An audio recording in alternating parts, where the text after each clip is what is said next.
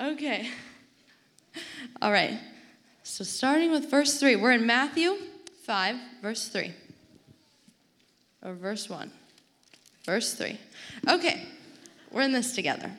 Blessed are the poor in spirit, for theirs is the kingdom of heaven. Blessed are those who mourn, for they will be comforted. Blessed are the meek, for they will inherit the earth. Blessed are those who hunger and thirst for righteousness, for they will be filled. Blessed are the merciful, for they will be shown mercy. Blessed are the pure in heart, for they will see God. Blessed are the peacemakers, for they will be called children of God. Blessed are those who are persecuted because of righteousness, for theirs is the kingdom of heaven. This is the reading of God's word. Thanks be to God. Thank you, Lauren. So, since before I started coming here, working here a little over 10 years ago, and I think throughout its history and different variations, certainly since before I was coming and then afterwards, there would be a group that would pray together in room 101 almost every week of the year, Sunday mornings, 9 o'clock, about an hour before the service would start. We would get together and we would share what's going on in the church or in our community, and then we would just pray and what are the needs, like who's going through difficult times in our church, and then we would just pray for those things. We would pray for the ministries ahead in the day. We would pray for specific people. We would pray for what was happening in our community. And week to week, we would report this is what happened as a result of our prayers. So there was praying happening, and that went right up until we took a break from the pandemic, and maybe soon we'll restart that again. But that happened every week. And then the other thing where people gathered every week was right down here. So we would meet, we would go over what the service is going to be for the day, and then the people that are involved on the stage, back in the booth, we would get together, we would check in with each other, and then we would pray. One of the things that I would hear prayed from time to time, especially in that group over there, was there would be a thank you, God, thank you that we are blessed to be able to just worship you freely here. In other parts of the world, they can't just show up and worship you, but here we can worship you freely, so thank you for that. That prayer I've heard prayed, and I'm thinking of specific names or people, faces who've prayed that, and I can think of a couple who've prayed it here even in the last 2 years. The same kind of thing. We are so blessed, God, that we can come and worship you freely. Thank you for that. So I'm thinking about that prayer today as we've been going through these Beatitudes that Lauren just read one by one, week by week, and we're to the last one, and the last one is this. Blessed are those who are persecuted because of righteousness, for theirs is the kingdom of heaven. So we spend time saying, thank you, God, that we're free. Thank you, God, that we're not persecuted. Thank you, God, that it's not like those situations over there. Thank you for that. We're so blessed because of that. And now today I've got to talk about Jesus saying, blessed are the ones that are persecuted. And we could just kind of gloss this over, but this actually is the only beatitude where Jesus doesn't just leave it. Every single one is like, blessed is this kind of person, for they get this. Blessed is this guy, and then he just moves on. But this time, he doesn't just move on. The next verse, verse 11, said, blessed are you when people persecute you because of me. And he doesn't just say, you're blessed. He says, rejoice, be glad, get happy about it. When they insult you, when they say all kinds of things about you, if you go to the next verse, verse 12, it says, rejoice and be glad when people insult you. So he says this, he repeats this one twice. It's like he knows we're going to be like, what? Blessed are you when you're persecuted for righteousness. Blessed are you when you're persecuted because of the way you follow me. You're blessed. So why do we spend a lot more time thanking God for not being persecuted, praying that we won't be persecuted, and Jesus didn't? And it's not like Jesus didn't have context for this. Jesus could have prayed, hey, God, get the Romans out of here so we can worship more freely. Or he could have prayed the opposite, God, thank you that the Romans are allowing worship to take place freely, at least at the temple right now, because that's not how it always has been. But we don't hear him saying anything about that. Nor do we have his followers saying anything about that. His followers will pray things like, when they're getting persecuted, make us bold. Give us confidence to speak your name, Jesus. His followers would pray, would do this. They got beaten, whipped because they spoke of the name of Jesus. And when they came back to report it, it said they rejoiced. They were so grateful that they were worthy to suffer in Jesus' name. What are we supposed to do with this? I mean, so my immediate thought is like, well, that's just for the people in the Bible. You know, some of those people. That's just for missionaries or the poor souls that get born in a different country and they have to deal with it, so that's a good word for them, but for us. But what if it's a message for you? My solution to this at one point, the thought that went through my head is, isn't it Judd's turn to teach this week? I mean, really, I didn't just come with well, here's the Bible answer and I'm ready and we'll just pull this out of my pocket and give it. I have just been like, wait. I mean, do I really believe this stuff? Do I really believe what Jesus says? I don't know on this one. So I had to think and pray and seek a little bit more on this one than your average beatitude. Here's one of the things we know from the whole Bible. It's what I talked about a little bit last week. God wants to bless. He is all about blessing, about good things coming into our lives. An abundance of good things. Jesus came to bless people. Jesus came to create a way for more blessing to come. Jesus wants to bless us. He wants to bless through us. He wants to bless. So as we look at this beatitude that says, blessed are those who are persecuted because of righteousness, because of doing the right things for the right reason, for theirs is the kingdom of heaven, what I think it's important to realize is that he's not saying persecution is a blessing. He's not saying persecution is a blessing. Like in all these beatitudes, blessed are those who mourn, for they will be comforted. He's not saying mourning is a blessing, or the fact that we lost something deeply and we're deeply grieving. That's not the blessing. The blessing is that you can be comforted. So the blessing here isn't that we're persecuted, isn't that other people are opposing us, or that we're getting left out, or we're being mistreated or misunderstood. That's not the blessing. The blessing is what comes after it, for theirs is the kingdom of heaven. When we're persecuted, we have access to blessing. It is a blessing that we can worship freely. That is a good thing. That is a better thing than not worshiping freely. However, there is a blessing that can come when we're persecuted that we wouldn't get when we're not persecuted. And in this case, it says, for yours is the kingdom of heaven. Now, for a lot of us, heaven is like this faraway thing, maybe outer space. After we die, it's like future-oriented, someday, maybe. Kind of thing.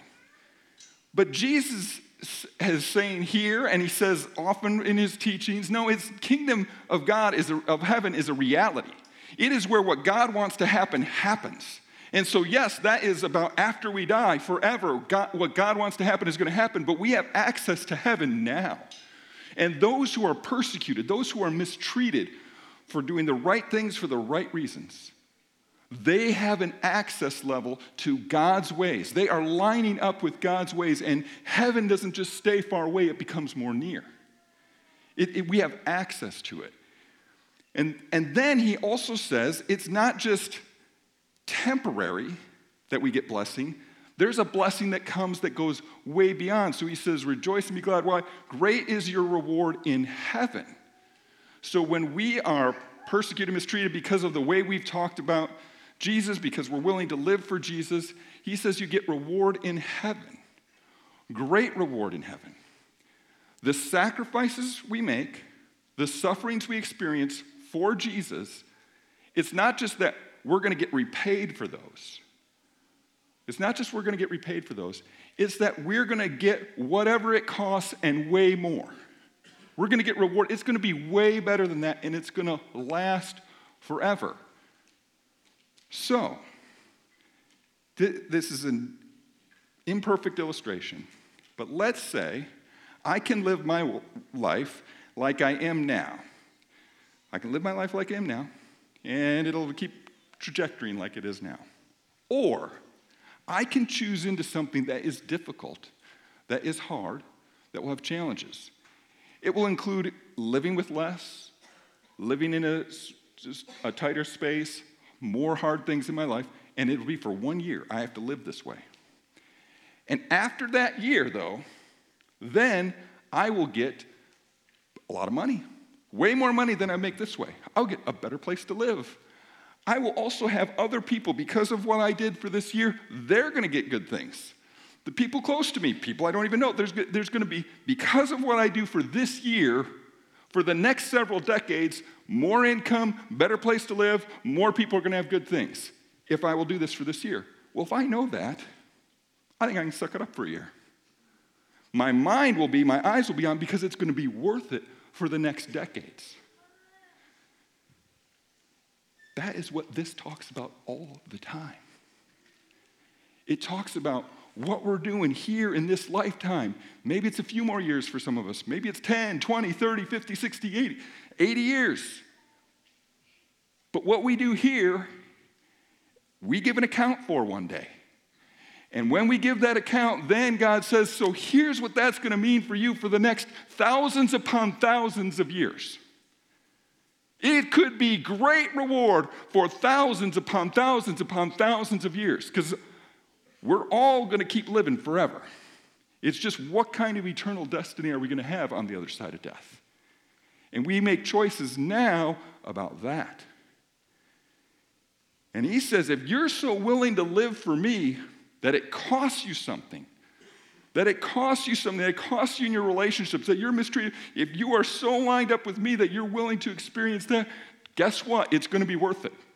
You're going to get a whole lot more than if you had shrunk back and hid.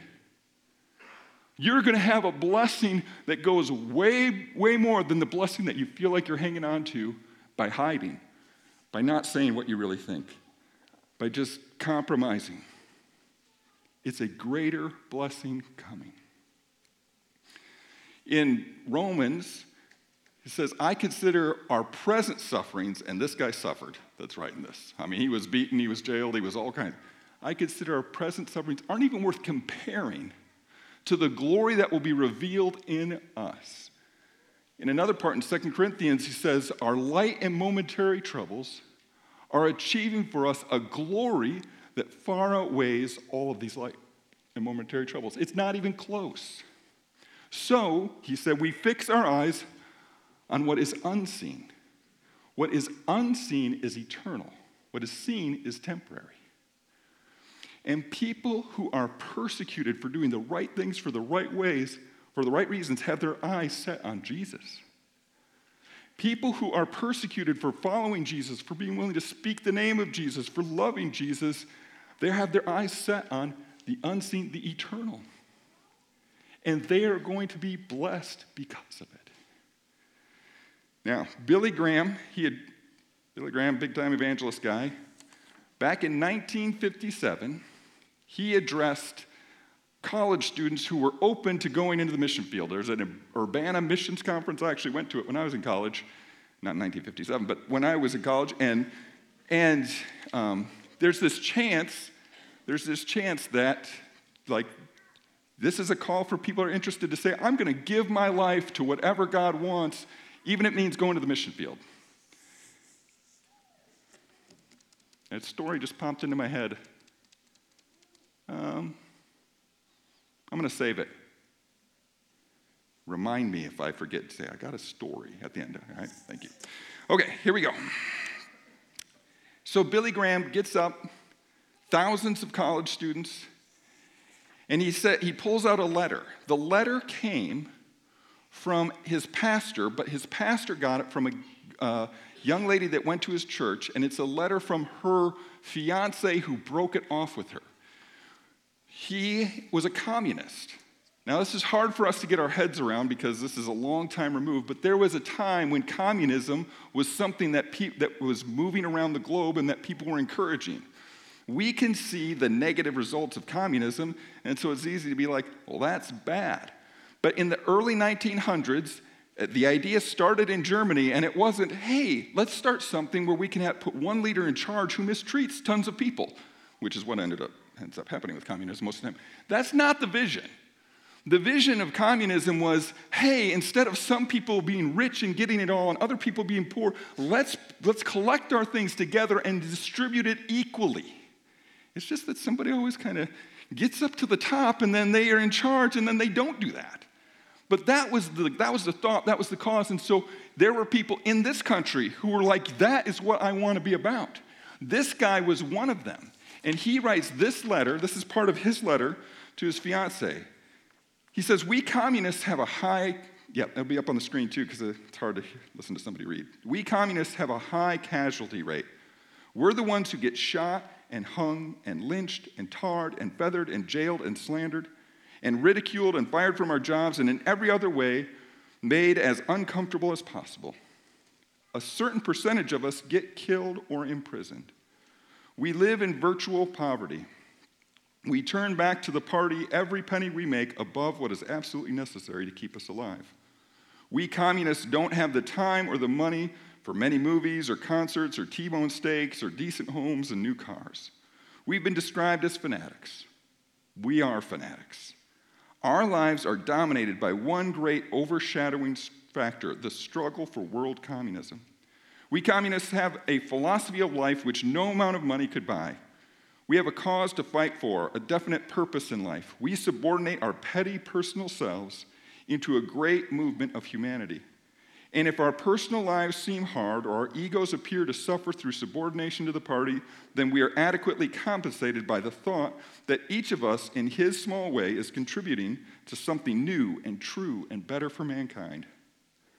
There is one thing that I am in dead earnest, and that is the communist cause.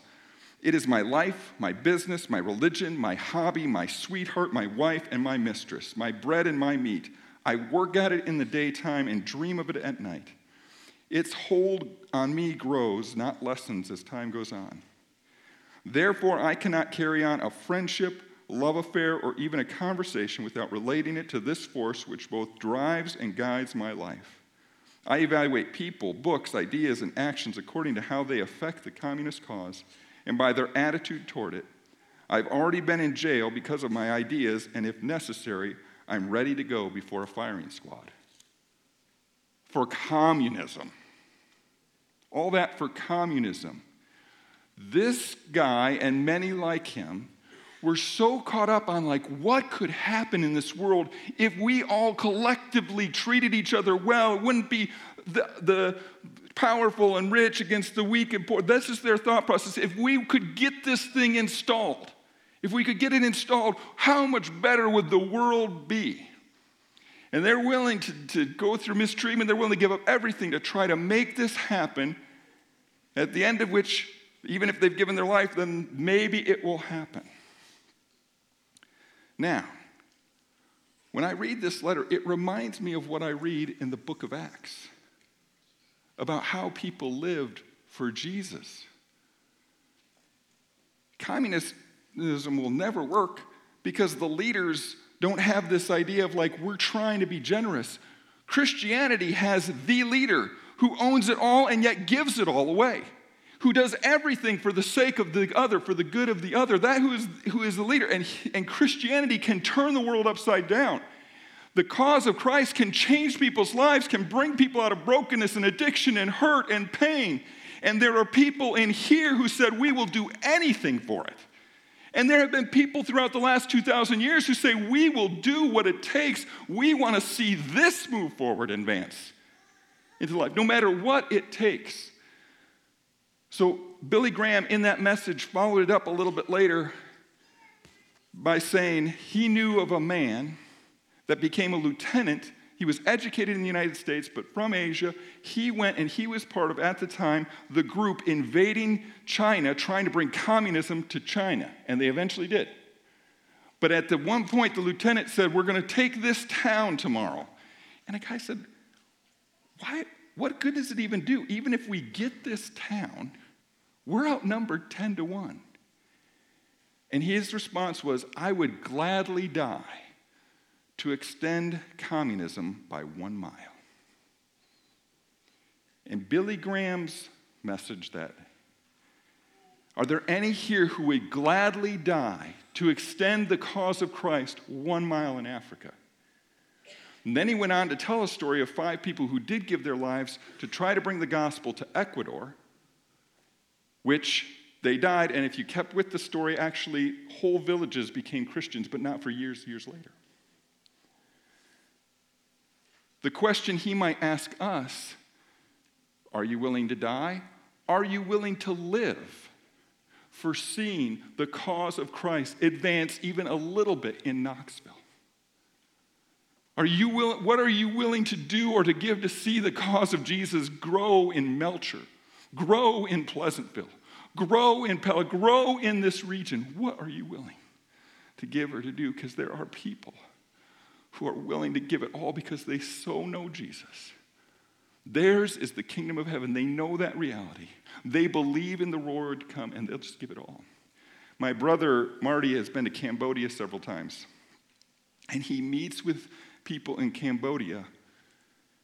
And he had, I think I'm getting this right, he did some training with some people, and some of them were going to be going to Vietnam, the not good part of Vietnam. And they said goodbye as if they were never coming back. They were going to bring Jesus. And Jesus says, blessed are they.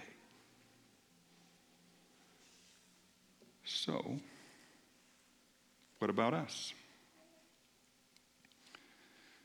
Well, I think a number of us have seen, most of us maybe have seen, the images of what's going on in Afghanistan recently.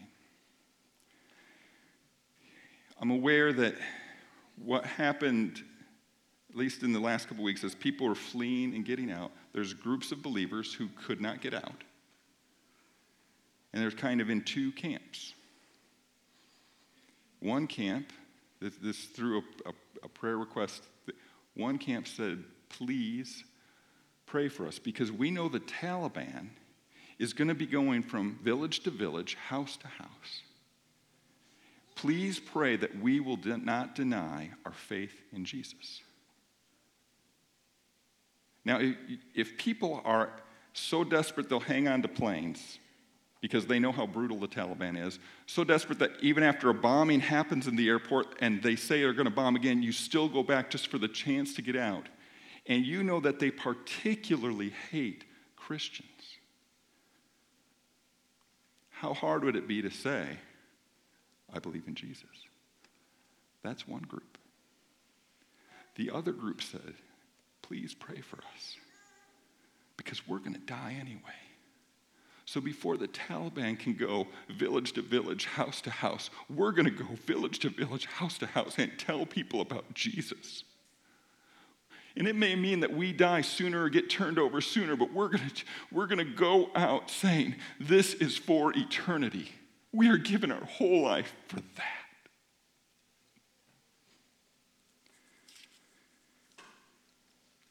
And so in one sense, obviously, we are more blessed. We don't have anyone coming to our house where we have to make that kind of decision about us or our children. We don't have that. But in another sense, if the goal is, I want to give my whole life to Jesus, and I want to see Jesus impact other people, I know those people in Afghanistan, that is front and center. For me, what's on Netflix? Am I going to go to the prayer event today for Knoxville at 3? Well, you know, I can golf. I'm just not in the mood. Jesus says, whoever finds their life will lose it. But whoever loses their life for my sake will truly find it. And sometimes, since we're blessed with so many freedoms, We've just found it. This is it. It's here. These next years or few decades, this is the main deal. And we're missing heaven. And we're missing eternity. And we're missing the kind of impact we could have. Because there's a lot of silent suffering happening even in the Marion County area. There's a lot of souls crying out even in the Marion County area. And the Lord in heaven says, who will go? Who will go? Even if it costs something, who will go?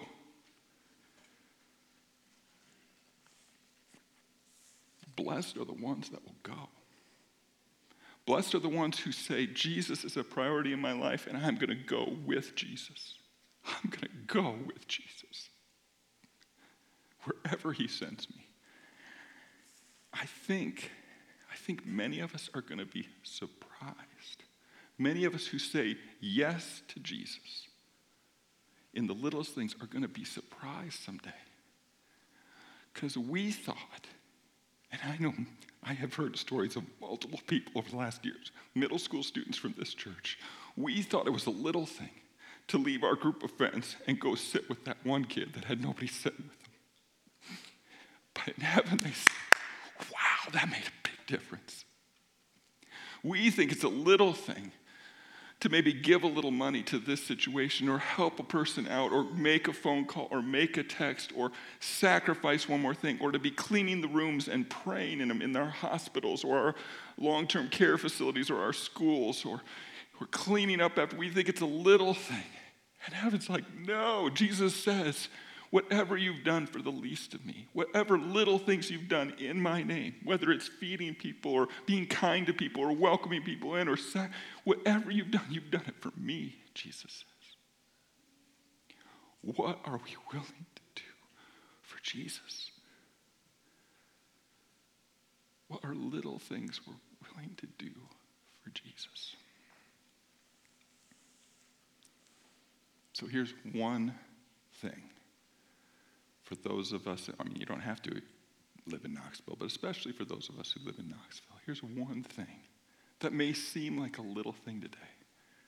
But whether you signed up or not, you can go at 3 o'clock to the administrative building in town, and you can spend half, I don't know what it is.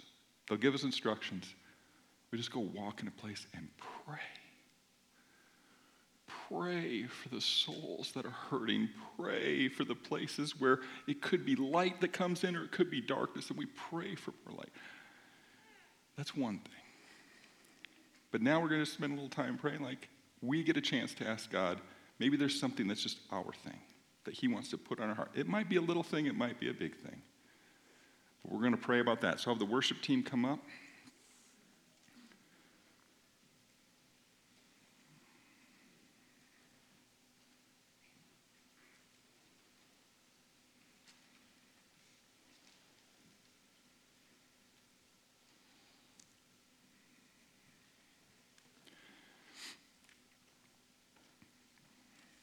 God, I confess that for me, most of the time, heaven is really far away.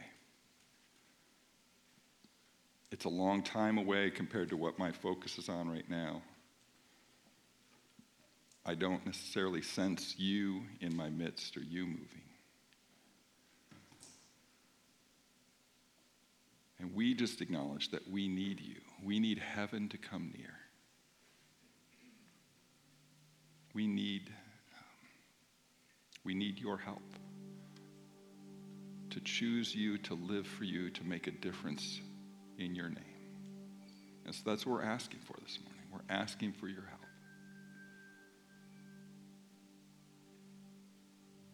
We thank you for many, many good gifts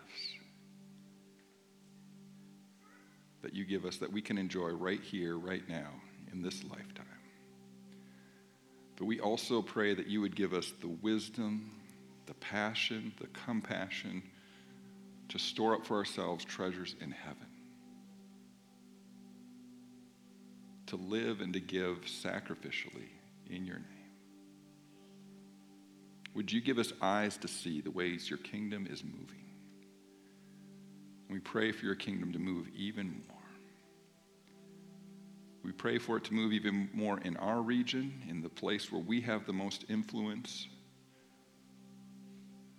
We also pray for your grace and mercy to go to Afghanistan, to the parts of Asia and Africa and Latin America and the Middle East that are oppressed, to the brothers and sisters in Christ there. Would you have mercy? Would you do a revival in all kinds of areas around this globe?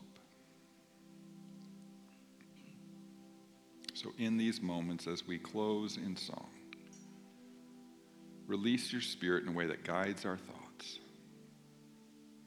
that fills our hearts, that prepares us for the good works you have planned in advance for us to do.